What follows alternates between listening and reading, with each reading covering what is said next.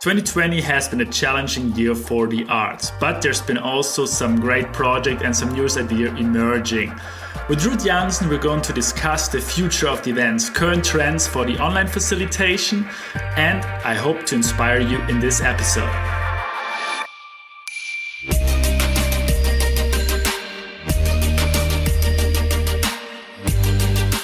Welcome to the See Arts podcast. We build a bridge between arts and business and want to inspire you to see arts.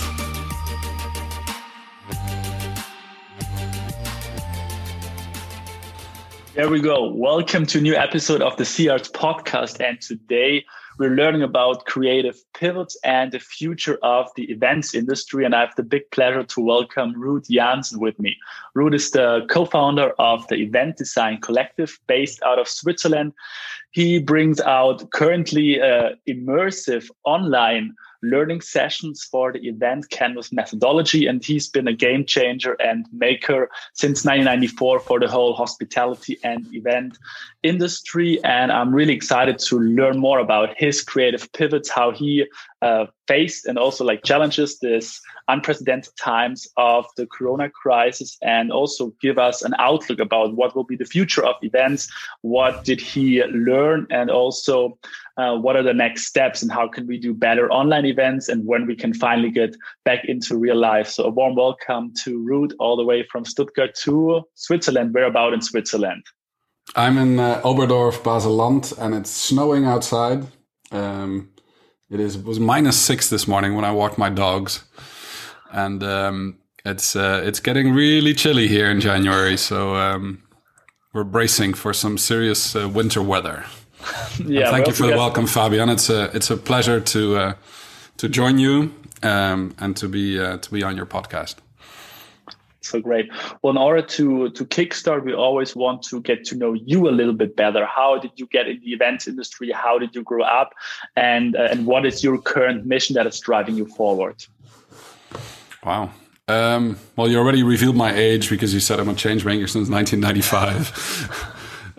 If you would ask my parents, I have no idea what they would say, but I grew up in the Netherlands originally, and then moved to a number of different countries over time. So I lived in France for a while. I got parachuted into a French school, not speaking a word of French. So I got the speed course on learning French in less than 6 weeks. Then I traveled with my parents to the Philippines, to the Far East.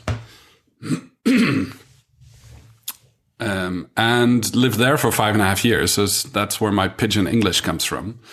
And then I lived in the US for a while. And then about 10 years ago, I moved to Switzerland. The travels revealed two things to me. The first one was that my name doesn't travel very well, especially my first name. In French and in English, it means something very different from in Dutch. But, you're given a name and you live with it. I did also, right from the get-go, was very enchanted by the whole atmosphere of what international travel does to the mind and does to your family. We as a family grew very close because we were in a changing context all the time. How was that actually? Was your dad a diplomat, or why were you traveling so much, every 5 years, a total new country? Is also something I have 2 small kids that I imagine challenging. On the one hand, it's the biggest learning because you get to know so many cultures, not just by vacationing in them, but also really diving into this culture. Living in them. Yeah. So my dad worked for Philips Electronics, and because it's a multinational company, he was traveling to different places in different roles. So we always enjoyed as a family to travel, as a family and to live in countries for a certain amount of time. But you also realize that, things are slightly transient, or, if you live somewhere for 2 years and then, another 3 years or 5 years or whatever, you learn to adapt to new environments quite quickly and to, settle within that new context. I think that's learn the language, which is very often one of the most tedious things, especially as you grow older. Learning French and English for me was not a big problem because I was very young. But learning German, has been much more of a challenge for me. So originally decided to become a hotelier. So I went to hotel management school. Living in different countries, we also got to relocate, and sometimes we lived in hotels for extended periods of time. And I think it rubbed off on me that I really enjoyed the sense of family that people have when, working or, living in a hotel. I think there's a thin line between working and living in a hotel, which is also the danger of that profession. It can be a profession where it's all time consuming and very intense, especially when you have young kids. You know what it's like with a family. So I did that for about a decade and a half, which I really enjoyed. But also saw that what really made a difference in these hotels were the events that came to the hotels. Right, so you have a fixed context, and then different teams bring events to those places. And within the same context, you have to keep fulfilling a different want or need for that specific event or event owner. And very often, from the tip of the nose of the team, I could tell, like, okay, this team is going to put on a very fill in the blank event, right? Mediocre, poor, phenomenal, right? It could be anything, but very often you sensed it very quickly by talking to the team or meeting them, kind of what the event was going to be like. And I think it's that coding and decoding that got me fascinated about events. And I then went on to working for a PCO company, professional conference organizer, association management company. Did their marketing for a while on a global level, and we did large scale events, so big association events, and really saw the scope and scale of large scale events. And, it takes a village to pull off a regular event, but it takes, a city to pull off a large scale event. And the bigger the event, the smaller the bandwidth for tolerance of change, right? Or the more you have to create a funnel or a tunnel of like acceptable deviation of what you agreed upon in order to keep it, safe and to make sure that it's functioning what it's supposed to do. And so you really kind of, are able to build a perimeter around what the event should deliver on, which also focused my attention to the fact that so many people are spending so much time at events. And unfortunately, our world has an abundance of mediocre events. And if there's one thing I hate in life that I've learned over time working in 5-star hotels and, appreciating quality, is that mediocrity is omnipresent. And I'm on a mission together with our team to rid the world of mediocre events. That is a mission statement. And I already introduced a little bit the Event Design Collective. And I also, 2019, I got to know the Event Canvas methodology. Tell us a little bit more. How did you then came up with the idea also in a way? When I first saw it, it reminded me a lot of the business model canvas. Tell us a little bit how you connected the dots from your passion of getting rid of these mediocre events and really putting out experiences that make a change, because that's what you in a way frame with the Event Design Collective. Yeah, so Roel and I, my co-founder Roel Frisse, and I have, when we dabbled into using the business model canvas, and I first came across it when I met Alex Osterwalder in Vancouver 10 years ago at the World Education Conference. I was on the international board of MPI, and he came into the board and talked to us about, the Tower of Babylon and the types of how to articulate how businesses create value, and how value propositions are brought to the market, and very simple way of decoding how businesses work. And I found it terribly fascinating to kind of wrap my head around that. But it took a while. It took me probably a couple of months, maybe a quarter to 2 quarters. And then we started applying it, because I think by application, you start to learn how something works. And so we applied it within the business model of, MPI and how it functions in different areas. In our volunteer leadership role for MPI on the international board. And he had just put out the book, and we started reading it, and we already had a long time hunch that there must be a way to create better events or to design better events, but we really didn't know how to do that or what was required to make it happen. the business model Canvas kind of gave me a deja vu of what, sheet music is to musicians. Like, you could be a fantastic musician without knowing how to read sheet music. But if you want to scale what you do, if you want to improve the quality, if you want to record it for posterity, whatever it might be, sheet music comes in terribly handy, when you're composing or when you're trying to communicate something to other people in another place, playing another instrument, right? But it does require quite a bit of skill.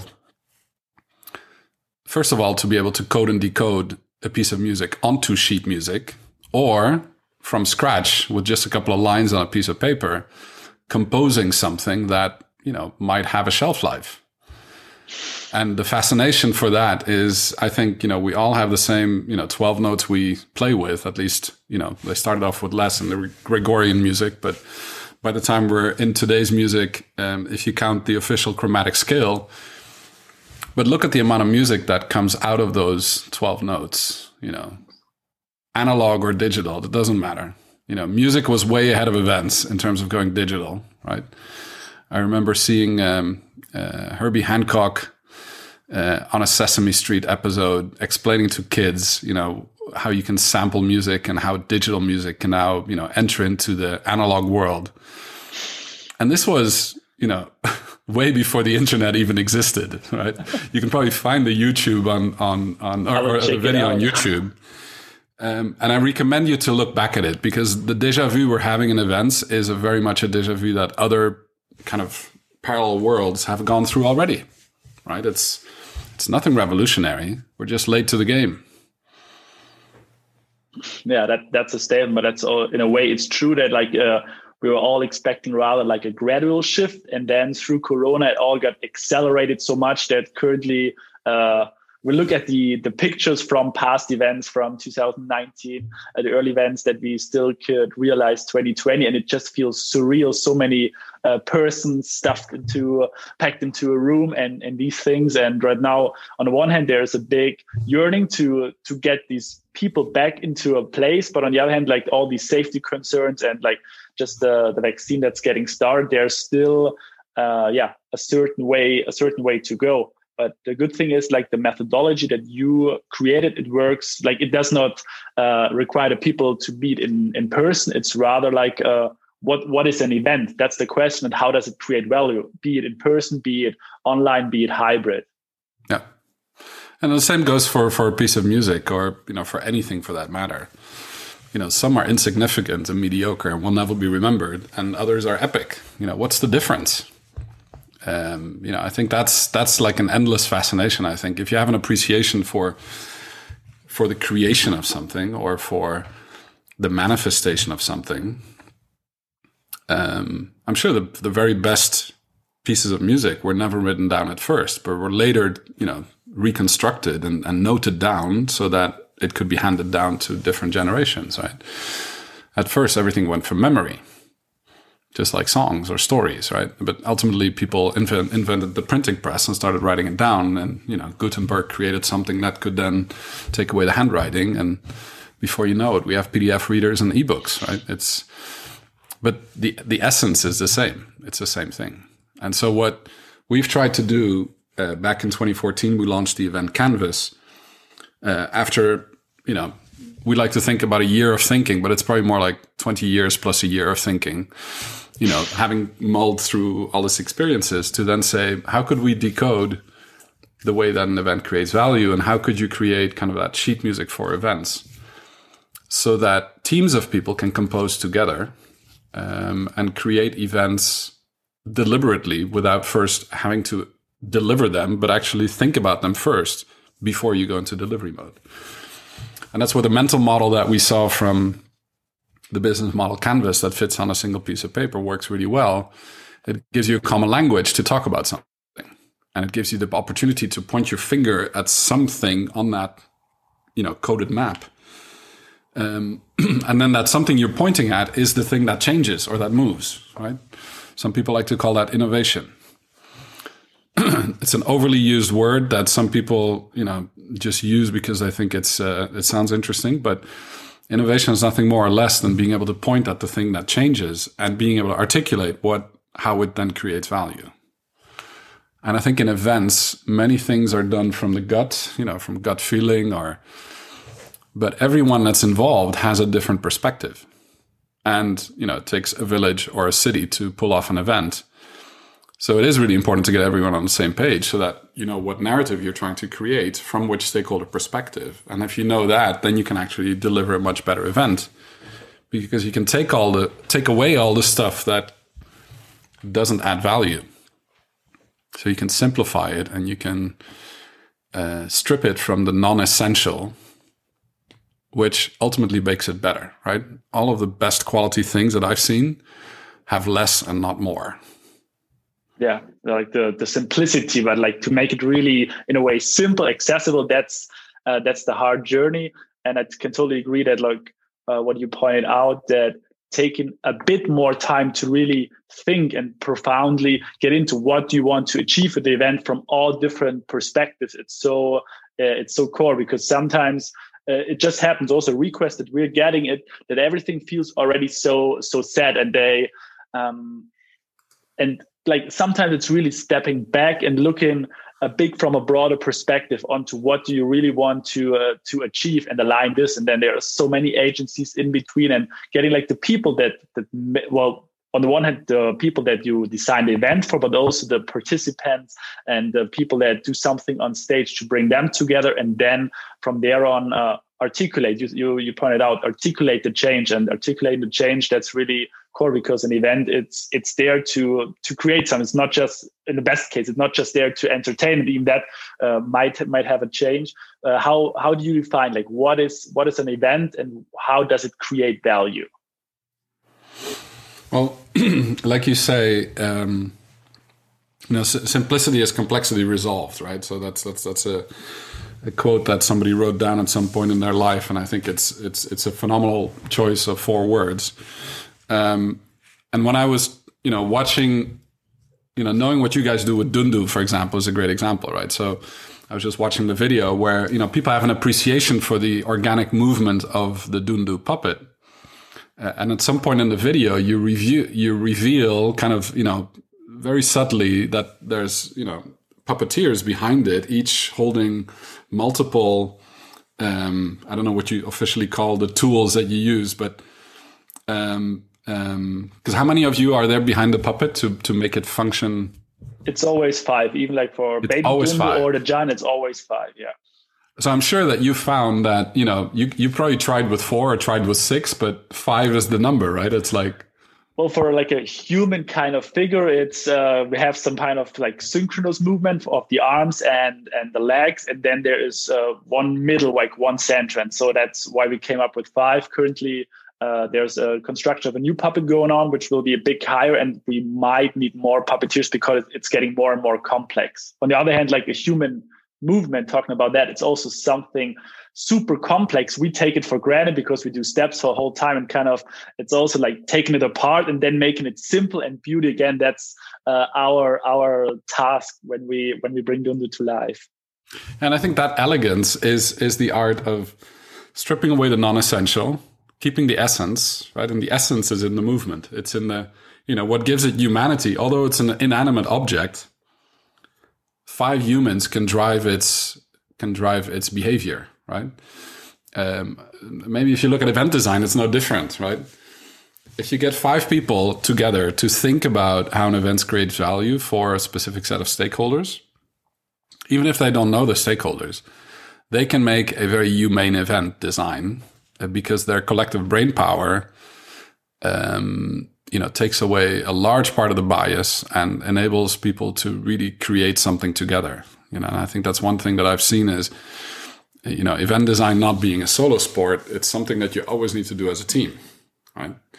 You do need people like yourself. You're about to become a certified event designer, and that element within it means that you can facilitate a group of people to create an event, right? Much like a composer might not play the instrument, might not play the violin or the timpani, but can interpret the narrative that's on the piece of music and then orchestrate how it gets brought to life. And I think that's very much kind of the role of a facilitator of event design.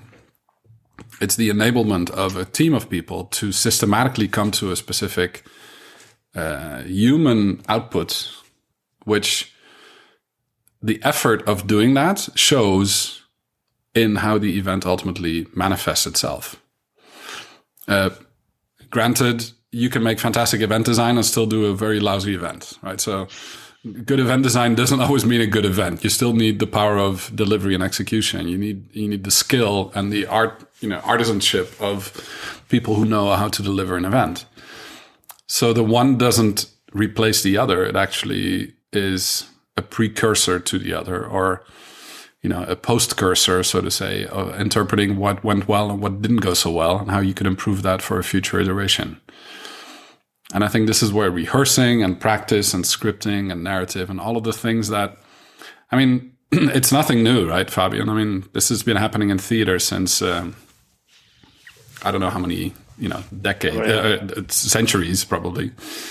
And so the parallels make it so interesting. Yeah. Totally.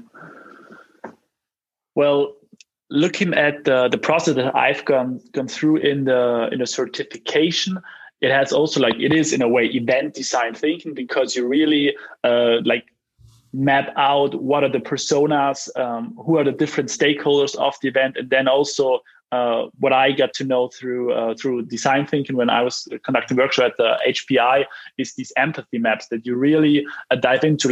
You empathize with them. You think what do they expect from the event? On the other hand, as well, what are their pains and how can we actually resolve that? And design thinking is also something that I learned it works only as a group, because sometimes we're so focused on our own perspective. And there's again the correlation with Dundu, that we have this meeting point of forces, and that it shows that we reached a point probably in time where only the collective intelligence will bring out the next new steps. There might be some mavericks that give new impulses that are standing in front of a crowd, but it needs the crowd, it needs the larger groups, it needs this really creative teams and these co-creation spaces to bring out new things. And that was what I could also experience during the sessions we had, that sometimes you're still too fixed on your position, and then through other persons you can widen this horizon. That's so amazing about the methodology. Yeah, it's an enabler, right? So everyone knows that if you learn together, you stay together, right? So your best friends are probably people from university or school, or people that you've met along the way, and you've gone through some kind of an experience together. Sometimes a short one, sometimes a long one. I think we become better and better over time to also maximize short experiences to become very deeply rooted. I think that's what good design can do. But the fact that learning together, if you fire the synapses together and they bond literally not just in your brain but in somebody else's brain at the same time, creates a very powerful connection between people, and ultimately, behavior change. Nobody likes to change their behavior. If you say, "Oh, I'd like to change your behavior from here to here," most people will be, "No, thank you," right? So that's not the wording that you use, or it's the mechanism, but it's not how it works, right? And I think that's what's so important about, in the process that we have, there's three things that you do. The first one is, consciously articulate the change. Then you create a design frame of all the restrictions that you have. And only after you have that from at least two perspectives, two stakeholders, sometimes even many more, only then can you, lay those on top of each other and then figure out, okay, what kind of experience journey or instructional design, we kind of figure that as a timepiece. So it's almost like as if sand falls from the top part to the bottom part. As a result of going through a series of experiences, you learn things, right? Either by experience or instruction, and ultimately any experience gets converted into a kind of learning, right? So, and so it's either skills or knowledge or attitude learning or people learning that happens during that amount of time. And, I just brought my daughter back to the airport. As you said, she's doing her master's degree. There it takes 2 years, right? Or in a bachelor's degree, it could take 4 years. Or, but sometimes in a in a curriculum or like in the learning in the event design certificate program, it's 3 intense days together designing a project that someone brings, and then going back for 6 months and doing the same thing with your own team to prove that you can do that and submit it back for peer review. So it's very collaborative, and it's very it's also highly systematic, which gives people a sense of comfort. You know, I think if there's a process, you can trust the process and trust the team. With a lack of process, you know, everybody has a different opinion as to what you should do, and it just becomes mayhem, right? It's chaos. And, you know, that, I think we live in a world that's extremely in need of more collaboration and ability for people to orchestrate things together, because if you can do that, then you can take away differences or take away biases.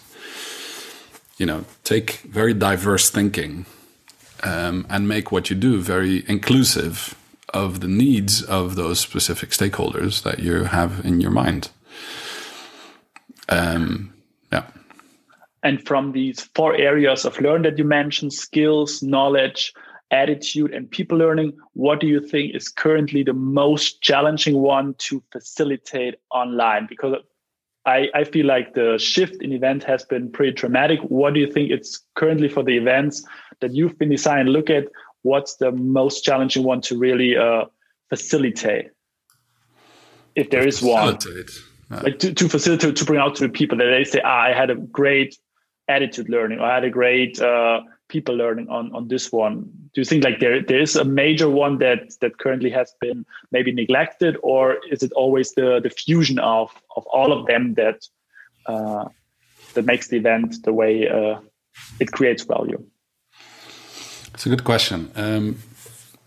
This morning I got a reminder on Facebook of our 2019 cohort in San Diego State, you know, that went through the program. And somehow these things don't happen by coincidence. You know, Facebook's algorithms know exactly kind of how to trigger things in time, right? Which memories are active or fade over time. And so I think there's order and sequence in how people are ready to change. But you need to figure that out. So you don't know, right, from the get-go. I think one skill that we're seeing dramatically required is what I like to call digital dexterity, right? The ability to, you know, be ambidextrous, you know, in everything. I mean, it's about let's say people that went to the live program. Let's take that example. And I think you were in a program where some people had done the live program and some people just went directly into the online program. If in hindsight we asked them, you know, which learning was better, right? Because we wanted to assess whether what we've delivered, you know, works. And so literally our net promoter scores, which go from -100 to +100, and the why question that gets asked after the question, you know, as a result of having attended this event, how likely are you to recommend it to a colleague or a friend? People give a score from 0 to 10. And everyone that gives you the 9 or a 10 is a promoter, and everybody that gives it a 7 or lower is a demoter. So the +61 means that there's 61% more promoters than demoters. That's our average score. That's like a benchmark of what we want to achieve. In our online programs, our NPS scores have been higher than in our offline programs, which amazed us, because we were like, you know, it feels like a limiting experience for in some ways, right? Because you're not in San Diego for 3 days and, you know, literally on a campus designing under a palm tree, you know, having, you know, going for sunset cocktails at the Cannonball Club overviewing the Pacific Ocean. That's an experience, right? I find it hard to replicate something like that online. But the attitude learning that happens, let's put it this way. When people went back and had to do their project, right? So it was all fun kumbaya when we're in the room in San Diego and designing under a palm tree, wearing your sunglasses in January. But then when people had to go back to their teams in their offices, or maybe geographically dispersed teams, and had to design with them online, right? Using Mural and using the same paper, but in digital format on your screen, the skill it requires to facilitate people online is different from facilitating people live, right? It's not more difficult or easier, it's just different. But people did find that they were lacking that skill after maybe the 3-day live program. Whilst having gone through the 3-day online program, all of the things that we were doing were using the same tool set that you would use in the 6 months after that. So actually you got more learning done in those 3 days in relatively less time, right? Because there's a 5-hour day of instruction in our 3-day program, times 3 is 15 hours, versus 24 hours in the offline live program. People get distracted more easily offline, right? The level of focus is less. The level of focus is less, but the concentration duration that you can consume from people is also less, right? So you have to funnel and pinch kind of the learning into a smaller bracket of change, which requires something different in the instructional design, right? Back to the digital dexterity. There's a certain basic skill set you need to be able to operate, right? There's also a basic set of equipment or stuff, right, that you need. You need a proper camera, proper audio, maybe 2 screens. You need a proper internet connection. You need all of these basic parameters in order to do that. It's almost like your digital health, right? I was just telling you yesterday, after 7 years, my dear old modem, crashed and burned. And you're at a loss, right? Because you have to go back to your 4G signal on your mobile phone. And then you realize the difference of what it is. And I can have all of the backup cameras, microphones, cables, computers that I want. But if my essential connection over there, melts down because I don't have a backup router in the house. And if you're listening to this podcast and you don't have a backup router in your house, get one, right? It's only, it's worth the investment, because if you go offline, it's not very handy in today's world. Anyway, James, long story to say, is there a priority in any of the 4? Yes, there is. I think just like in my story with the router, right? I can have the best computer and 4 cameras and the best microphone on the planet, but if my essential connection at the beginning doesn't pull through, there's a critical path that your learning goes through, right? So sometimes you need to start with skills, right, and get that done, or a piece of knowledge, right? Sometimes you need to start with some attitude learning, because some people will not, pick up a new skill until they have to, right? Example, our team in January thought of themselves as pretty dexterous, as having a high level of dexterity in digital, because we were facilitating Zoom calls from time to time with teams of people that went through our classes. If you compare that to the digital dexterity that's now here in January 2021, in that very same team, which in Q2 of 2020, we put a lot of internal training, testing, stretching, learning, skills, knowledge, attitude, people learning, all of those 4 to build the digital dexterity to a certain level, which also included maybe upgrading your internet connection and your computers and your cameras and your microphones and your lighting and everything that goes along with it. So it's always an orchestration of multiple things. And I think if you lived through it, if you've experienced it yourself, it's much easier to retrace the path of what it takes to get to that place. The problem is, once you know something, you forget how difficult it was to learn it, right? If you ask my kids, when I speak French, I can dream in French or in English or in Dutch or now even a little bit in Swiss German. But if you now need to learn it from scratch, like my kids have to learn it in school, it's much more difficult. But I forgot how steep the learning curve was when I was 8 and got parachuted into a French school to pick up, within 3-4 weeks, like the full vocabulary of an 8-year-old going to a French school.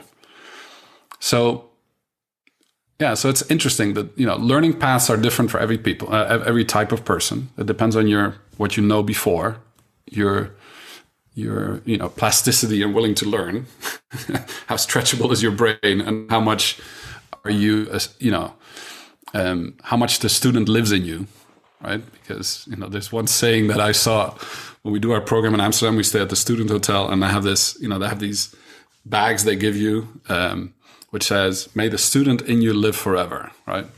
Or there's another one that says, may the student in you never die, but I prefer the first one, right? So, because the ability to learn continuously, I think, is a gift, and it's not until when you don't have it or lose it or see it, perishing in other people, that you're kind of like, whoa, that's scary.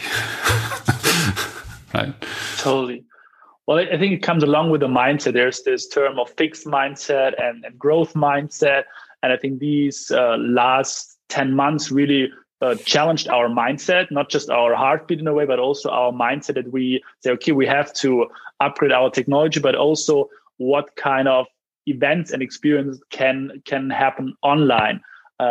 When I was listening to a podcast interview of you, you also mentioned that for an event attendee, the experience for a regular event, how we used to have them, starts when they're packing their suitcase and getting on a plane. So it's like you come into a different environment. Right now, I think that might be a challenging point, that right now we're event hopping. We can be on CES today. We can then get some other learning, and it's all at our fingertips, and kind of like doing these jumps and being ready with our mindset there. But also what you mentioned, sometimes all of these travel have been maybe as well some kind of distraction. Maybe we could be more focused right now. The question is it always about being super focused? Because there's always this work-life balance, integration or flow, however you might call it. But I think that, at least for me, I think that has been as well a challenge, and it's an ongoing challenge to say, okay, on what to focus, and having the right mindset to stay hungry in these times. Yeah, and I think it's part of the digital dexterity, right? So at least what I'm experiencing over time, I mean, we've always done a lot of Zoom calls and used Murals and stuff for the last, I would say, 10 years. So that hasn't really changed. What has changed is that something has got taken away, which was, the physical travel to January. Like in January, we used to go to San Diego for the last 5 years and deliver a 3-day program, and then do a program in Las Vegas. And usually you went skiing in between in Utah. That experience of spending time, with my colleague Ulf, for instance, where we would travel for the week, or that's taken away from the equation,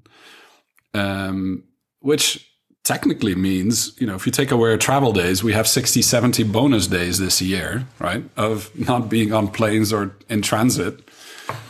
But when you're in transit, you're also thinking, you're also, you're doing different things. Your body works differently. And I think you have to, retrain how you do the thinking and how you spend that's 60, 70 days. It's very easy to fall in the trap of just spending it doing more of the same thing. And this is one of the reasons why we have, now started this EDC mastermind with a guy called Paul Wilkins, who's our kind of like, how would I call that? Sometimes he refers to it as executive babysitter. Which I don't know if that's the right term, but it's almost like he's providing learning for us as a team, but also of people that are, really interested and speak the language of event design, that then become part of a core group who learn how to work on their business instead of just in their business, and think about these things. And, and he has this thing that keeps striking me, that I've been practicing a lot, which is the concept of strategic quitting, which is focusing on the things that you're really good at, because it's usually only 2 or 3, and all the other stuff should be done by people that are good at those other things, because it might be in their set of things that they're really good at and really enjoy doing. And for somebody else, it might be a chore. What that then gives you is the other thing, which is, he says, the purpose of thinking is to stop thinking. I love that. It's so simple that it's complex, right? Because I've thought about it a lot and I can't stop thinking about it, which means that I have to think much more to stop thinking. And sometimes stopping thinking is the thing you need to do before pressing the button and jumping from, PCMA convening leaders to CES to, to doing a podcast to this afternoon we have 2 design sessions, and, playing Alphorn in the evening is my decompression mode. So I started playing music again, which I hadn't done for 10 years because I wasn't a very loyal musician to the rest of the people playing music with, that I was playing with, because I was traveling all the time. So I was a very unreliable musician. in the last year, I've become much more reliable. And, every Monday and Tuesday of the week, I go out and play the Alphorn, which is the most simple instrument on the planet, but it's the most mentally challenging to master. So this has been some learning experiences for you that you're taking away, these kind of travel experiences, skiing with Roel in Utah, and kind of right now, in a way, zooming back in, what are the skills that you already have and kind of like re-implementing them? Because one thing I always ask my interview guests is like, what are their creative routines? How do they stay creative? Because I think a very important point that you put out, it's not just doing more of the same stuff and then at some point that you get bored out by it. There's a certain amount of focus that you can give, and beyond, it's like if you're in the gym and just like working on the same muscle the whole day and don't give it time to recover, and then from there on grow, it won't be growing, but you're kind of like running around in a circle like a hamster wheel. What are like creative routines that you've, especially like in the last year, established for yourself beyond the Alphorn? And do you have like a creative schedule? Do you have some kind of life or creativity hacks that you could share with us? So I like to talk to people like you, which is my creativity hack, and then explore places we haven't been before, right? So sometimes places don't need to be physical places geographically that you go to. They can be places you haven't been to before, right? Like on the last program, we met at IMEX, and then you said, we invited you to join the program, and then you created, from your perspective of analog, right? So we try to balance analog and digital. What kind of analog storytelling or recaps or things can we do? And I thought that was a really refreshing way to explore a space that we both hadn't explored, but together we dared to do it, right? So maybe on your own, it's more difficult than if you have somebody like an ally to do it with, right? And I think that's what I'm finding, is that I'm trying a lot of things for the first time, and there's some other stuff that I'm being more systematic in, right? Meaning, like, I love the routine of walking my 2 English bulldogs, and whatever the weather might be, they're my rhythm clock of like basic needs, right? They have a very basic need. If you feed them in the morning, they will need to go walk at 10 o'clock in the morning. And in the afternoon at 3 o'clock, it's the same thing. Because my youngest English bulldog has, spaghetti in his brain. And when it hot wires, you better leave him, in the free and in the wild to go run and, lose his energy. Because it's like a kid, right? It's just like that. And they remind you of the kid in yourself, because you need that too, right? I need to go out in nature and walk around. And that's usually when you get the best ideas. So I think, some things are becoming more rhythmic, and maybe that's part of, I turned 50 this year. So my brother warned me, he's 2 years older than me, he said, you might hit some nostalgia. I said, what do you mean? It's like you start looking at older pictures and you start reconnecting with, friends from International School Manila that I hadn't, spoken to in a while, even on a Zoom call. But also like kind of a rhythm and a pace, right? When during the day you're most, when your peaks and troughs are. I think I've become quite systematic in the times that I eat, right? Which is also like, I think having worked from a home office for the last decade, in the beginning, I had a hard time, finding a rhythm. Because you can just get carried away with your work and forget to eat and sleep or whatever it might be, right? I found that rhythm probably after 2 or 3 years, but now it's like embedded. It's not it just works. And I know when I'm productive, when I'm not. And I think also now after this year, my family understands that too. Which is also like you have your own rhythm, but also you have the rhythm of the people around you, right? Who might go to offices or to school or whatever it is. I have a 17-year-old son, and my wife, works full time and used to go to the office, but now we both work from home. And now my kid is the only one that goes out of the house, and then my daughter comes back from university from time to time. And it's those times of change, like she was here for 3 weeks, that you realize your own rhythm, right? So I think it gradually changes slowly over time. And you could probably map out your daily rhythm as to what works for you. And I think that's what I would encourage you to do, is to do it much more consciously.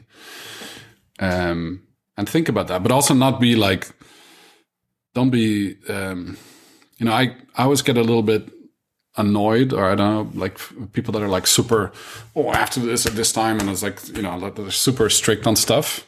That gets me a bit agitated, because you're not constant, right? It's a wave. There's waves of things. And when you get to know your waves and you get to know how you deal with them, take that flow. Because I think that's like, like a boat cannot go against the waves unless you're a submarine. But it's pretty lonely down there. I think if you stay down there for a while, you run out of oxygen. And I once took a catering course with a guy that was a chef on a submarine. I was very impressed by him because he could cook on one square. What do you call it? Like 1 cubic meter, right? He had his kitchen was no bigger than 1 cubic meter. And this guy was so bloody efficient, you wouldn't believe it, right? Because that's how he was wired. That's what he was doing every day. So you get used to the constraint, I think. And what I've learned is that if your constraint is constant, like, I've been living in this house for the last 7 years. I know the environment fairly well and feel delighted I live outside a city and out in the green and have a garden and all of that, because I think that's what's made my life actually not that different from the way it was before, to be very honest. The only difference is I don't smell kerosene. I don't rush to get to planes. I spend way less money on travel, and way less CO2 gets pumped into the air because of my travels. You do miss meeting those other people, but there are other ways of doing that too.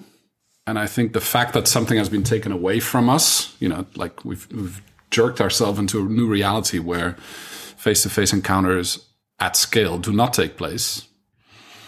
Now we realize how important they are, or many more people realize how important they are. What has become easier for me is the fact that now everybody else is able to work just like the way I used to be working in the past number of years, without having me motivate them to do it, right? So that's become a lot easier, to be honest. Because I don't, I enjoy teaching stuff, or getting people up to speed on stuff, but not on the basics. I mean, some of the basic stuff gets really annoying very quickly. Yeah. It's like I could never teach my own kid to drive a car. You need somebody else to do that, right? So for me, it sounds like a bit like, on the one hand, like self-wiring, but then also like rewiring and readjusting on the other hand. What you said, like, as human beings, we don't like change too much. So like kind of also balancing the amount of change we want. And I always remember this quote from the book, "Change before you have to change." Last year, we all got kind of like into this turbulent change, but in a way, like we need some constant, some things to rely on. As you said, like you already had the setup done and you could polish a little bit here and there. Some had to do like major adjustments there. And from maybe like this fear of nostalgia, let's head a bit into the future. Yesterday, we heard that IMEX is not going to happen this year. What do you see as the future for events for this year, but also like on a midterm? Do you already see some new trends emerging? Digital's not going to go away, but what kind of concept in the event design session that you're conducting currently? What feeling do you have? What hope can you give to the industry? Because I also feel there's been this power shift towards like the tech savvy agencies, and for artists like for us, it's been definitely like a hard time because some experience don't work online as good as they do in real life. So tell us a little bit from this outlook. Well, first of all, I'm sorry that IMEX doesn't take place because we're staunch allies with them in bringing people together and delivering our ADC Level 1 program there. Those kinds of partnerships, we did that for the last 2 years with Caesars Entertainment. I really believe in kind of the partnership workings of organizations doing things together. I think that's super critical, right? So the fact that doesn't happen only amplifies the pain of what then gets missed, right? So I think that's the ability to rewire and do that differently, like the way IMEX does and the last 2 editions, also reveals a lot of the DNA of an organization, right? The way an organization does that exposes their true self, right? So after seeing so many events, there's something that we like to say, which is, show me an organization's event and they tell you about their DNA. Like go to an organization's event for 2-3 days and you can read their DNA. It's like a PCR test on, not positive, negative, but it's like a gradient of, their abilities or, the way they do things. And so reading culture over time and seeing how it changed, I think is super fascinating and interesting. It's like business anthropology. So if you look at it from that perspective, the old adagium of ability to adapt to that change and how it manifests itself in the team and in the organization, how it profiles itself, the honesty in communicating that and not hiding stuff. I think the timeliness of that is a big thing, and I think that's very commendable. What it means for us and trends into the future is that more and more organizations face this. Right, this week CES is bringing together 150,000 people in Las Vegas. Other types of partnerships are existing. IBM is helping them figure out how to do that. Right, so now the platforms change, right, from what used to happen at the Las Vegas Convention Center, which maybe got expanded because of this event. Now all of a sudden, shift to a different type of platform, or it's an but you cannot release the space in the future because there's a hope and willingness to bring it back into a form that might not exist last year or this year. And these are difficult decisions because the bigger it gets, like the opening of the Olympics in Japan was on TV yesterday here. There are people that need to take very critical decisions because the critical path of a large event of that scale, having to build infrastructure or whatever it might be, the critical path is long. And so I think the test now is how can you optimize the critical path without driving your team nuts, right? I think that's part of the digital dexterity. But also, nobody has the truth, right? So one of the things we do is we study a lot of these events, right? So we had a repository. Happy to put up the link to your listeners. A repository, which is basically a matrix gradient from offline to online, and from highly organized on the top to self-organizing, and events shift on that scale. There's maybe even a third dimension that you could include there. Because if you understand the behaviors of events, we like to look at events like kids, right? Like we're currently designing an event that's a 15-year-old event, and it's behaving like a 15-year-old, right? It's in the middle of its puberty. Some young events grow really fast, but they're still wearing diapers, right? And some events are 25 or 35 years old and go through a midlife crisis, or whatever it is so that you can draw human parallels to these things. And I don't think the change of context is only one variable. It's in studying its behavior over time that you can understand what it does for the organization and how the people that are involved with it need to deal with that. And I think this is why we're so fascinated or preoccupied with event design. And we're actually we've just literally published the alpha of a new book called Design to Change, which we've made only available to our masterminds at this period. But it's like a companion guide between the language and the conversation. So a language is only one part of the equation. What you need to have is a conversation with that language. True. But you need to master the language first, and I think this is where, whether it's the digital language or the event design language, or whether it's French or German or whichever it is, the skill set base needs to be there to have a proper conversation, beyond the supermarket conversation when you have to pay your groceries. There's a level of sophistication to that people are now getting used to. So I think it's a super exciting development.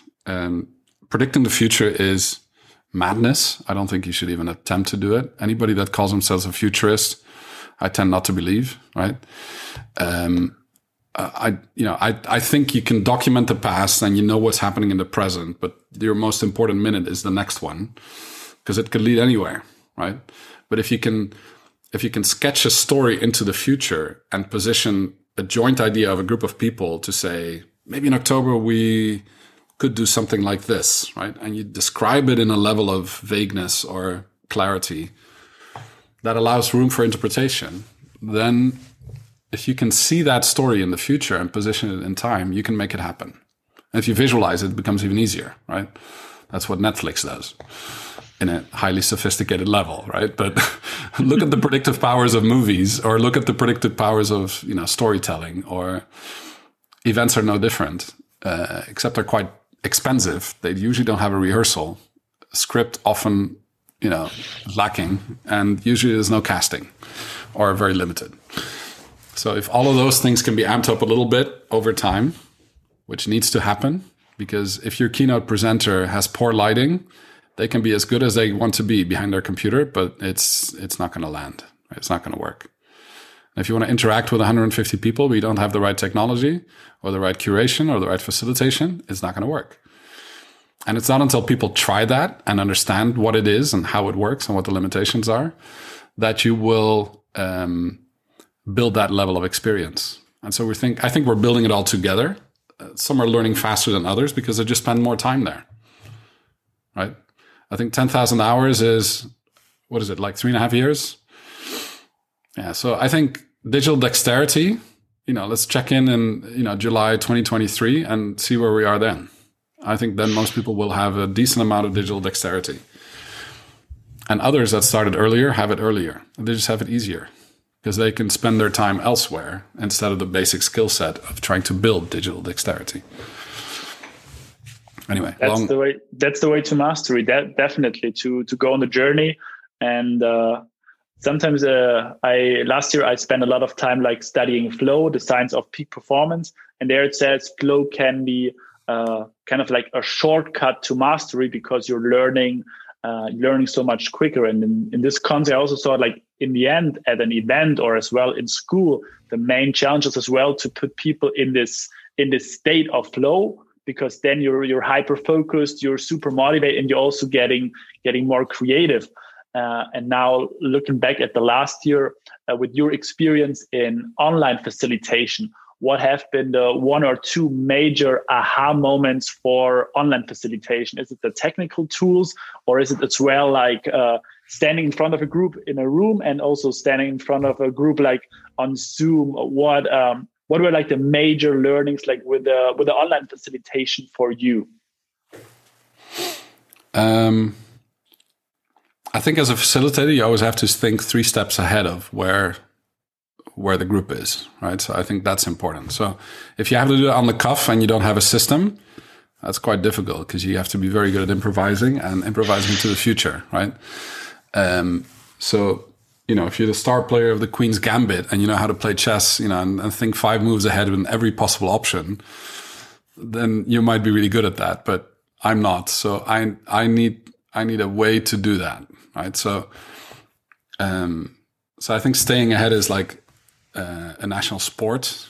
Just to give you a very simple example, at the beginning of this year, we said, we want all of our team members need to be kitted out with the right kit, right?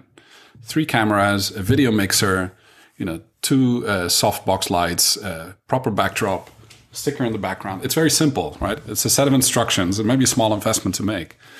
But what we weren't spending on new suits and shoes, because you cannot see what I'm wearing behind, under my desk, it now gets spent in your studio, in your decorum, right? So I think what I've learned is that having reliable equipment, having, the right stuff as to what people would expect this year with a little bit on top, but that goes up every year, right? And then still you make mistakes because your router burns down, right? So now I have a backup router. I didn't order 1, I ordered 2. Well, I remember so you learn all the time. I remember in our workshop, you always mentioned if you don't break anything, you're not trying hard enough. So I think that's part of the learning journey. Yeah, that's our get out of jail free card, because that's what we were doing with the event camps back in 2010, 2011, right? We said, if we're not breaking anything, we're not experimenting hard enough. And what I've learned is that we try to bake that into any of the event designs we do with teams and with clients, because it puts a smile in the mind, right? Everybody's experienced it, it makes people feel. But when it does happen, it's your get out of jail free card, because at least you've ticked that box and said, okay, we broke something. Great, right? Celebrate it, yeah. Right? Throw confetti at it, whether it's on your desk or in digital mode, it doesn't matter. But the ability to celebrate failure, I think, is exactly what you said. You have to be very upfront with that stuff. You've got to be, another thing we do very diligently, and it's not easy. It's like that balance between analog and digital, right? Whatever you do digital, find the analog counterpart and vice versa. And sometimes you have to think really, really hard to do it, but it's part of the fun, right? It's part of the fun. And if you're able to do that, you went through our program, and that's why some people say, the bond you build with these people is pretty phenomenal. You can't wait to meet them in person, right? It's almost like the feeling I had in 2011 about Twitter, maybe, when I started in 2008, 2009. And in 2011, I met people at Event Camp who, we've been communicating on Twitter for a long time. And all of a sudden we met in person. That was magic, right? You cut all the small talk. You don't need to do all of that. You just carry on because you know each other's stream of consciousness and you can connect to that. I think that's part of digital dexterity. That's what we're building now as well. And it will only increase the need for that, right? I don't listen to less radio than I used to before the internet. I probably listen to more. But I make a conscious choice about listening to radio, listening to a podcast, watching TV, right? Strange enough, when, what happened in the US this last week happened, last weekend, I don't know, the 6th. It's hard to beat TV, really, right? I'm not going to sit around my computer with my family and say this. Well, we all saw it probably triggered somewhere with a notification, but that notification changes my behavior. And I actually go to the living room and switch on the TV and, watch that craziness in real time. Because it's a trusted channel. Maybe 30 years ago, people would switch on the radio because that was the most live thing that could be brought to you, right? And the commentator would describe it in color and had a very rich ability to describe with the right words what they saw and interpret it, Yeah. So it's about keeping the artistic skill of what the radio host had in the 1980s, I guess, or 70s maybe, or even earlier, 1950s. I don't know when, TV got really popular. But the fact that it's gone from black and white to color TV, we don't talk about that anymore, right? The fact that it's all flat panel, or whether it's on your computer or on your mobile device. I remember seeing the first video on a mobile device in 2003 at the CEO Mobile Telecom Conference when I was still working in a 5-star hotel. The whole room was perplexed, and there were CEOs of mobile telecom companies. I tell it to my kids, and they're like, right? How was this excited at all? That's progress, and that's the future for you, right? So if you see it, you'll know, but you don't know until you see it. So make it visible. Yeah. And sometimes I heard this one, you will see it when you believe it. That's also rather maybe connected to mindset. But the one that I liked a lot is this connection that you find like a digital analog balance in the way you design things, and also like think hard about like what can be like the analog components that match with the digital, and like what are the digital ones that could match with the analog one. Well, we're almost at the point of wrapping up. But as a game changer, I always wanted to ask you as well, like, what is the vision for the decade ahead? You said like you don't like the futurist, but is there anything as well that you would like to achieve that is on your bucket list? I think with the event canvas, you already created in a way a movement. Tell us a little bit about the future vision.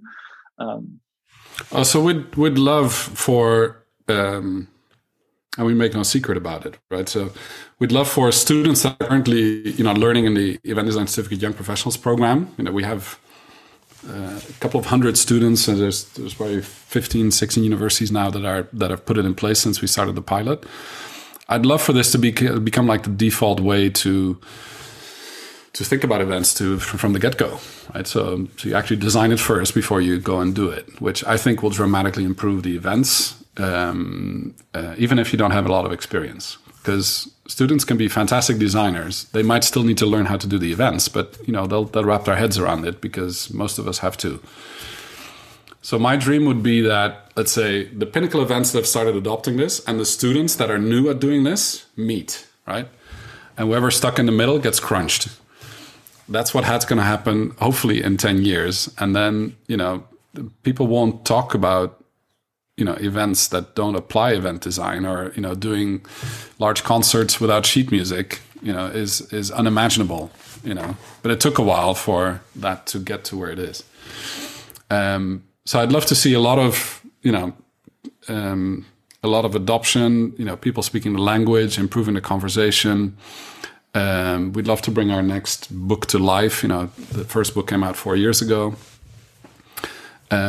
This book is a result of the experiences over the last 4 years, right? So maybe in 10 years, we'll have, whatever the next chapters or components are of that in place, because it's a learning organism, but it's not just the people at the Event Design Collective. It's everyone that's, we're almost hitting the 500 mark on certified event designers this year, which I think is great, but it's only a beginning, right?